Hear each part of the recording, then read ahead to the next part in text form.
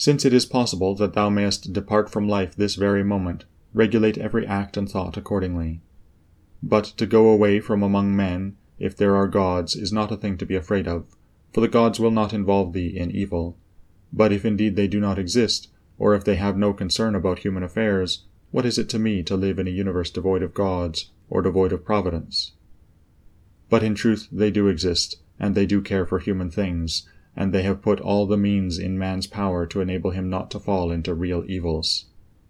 And as to the rest, if there was anything evil, they would have provided for this also, that it should be altogether in a man's power not to fall into it. Now, that which does not make a man worse, how can it make a man's life worse? But neither through ignorance nor having the knowledge, but not the power to guard against or correct these things, is it possible that the nature of the universe has overlooked them. Nor is it possible that it has made so great a mistake, either through want of power or want of skill, that good and evil should happen indiscriminately to the good and the bad.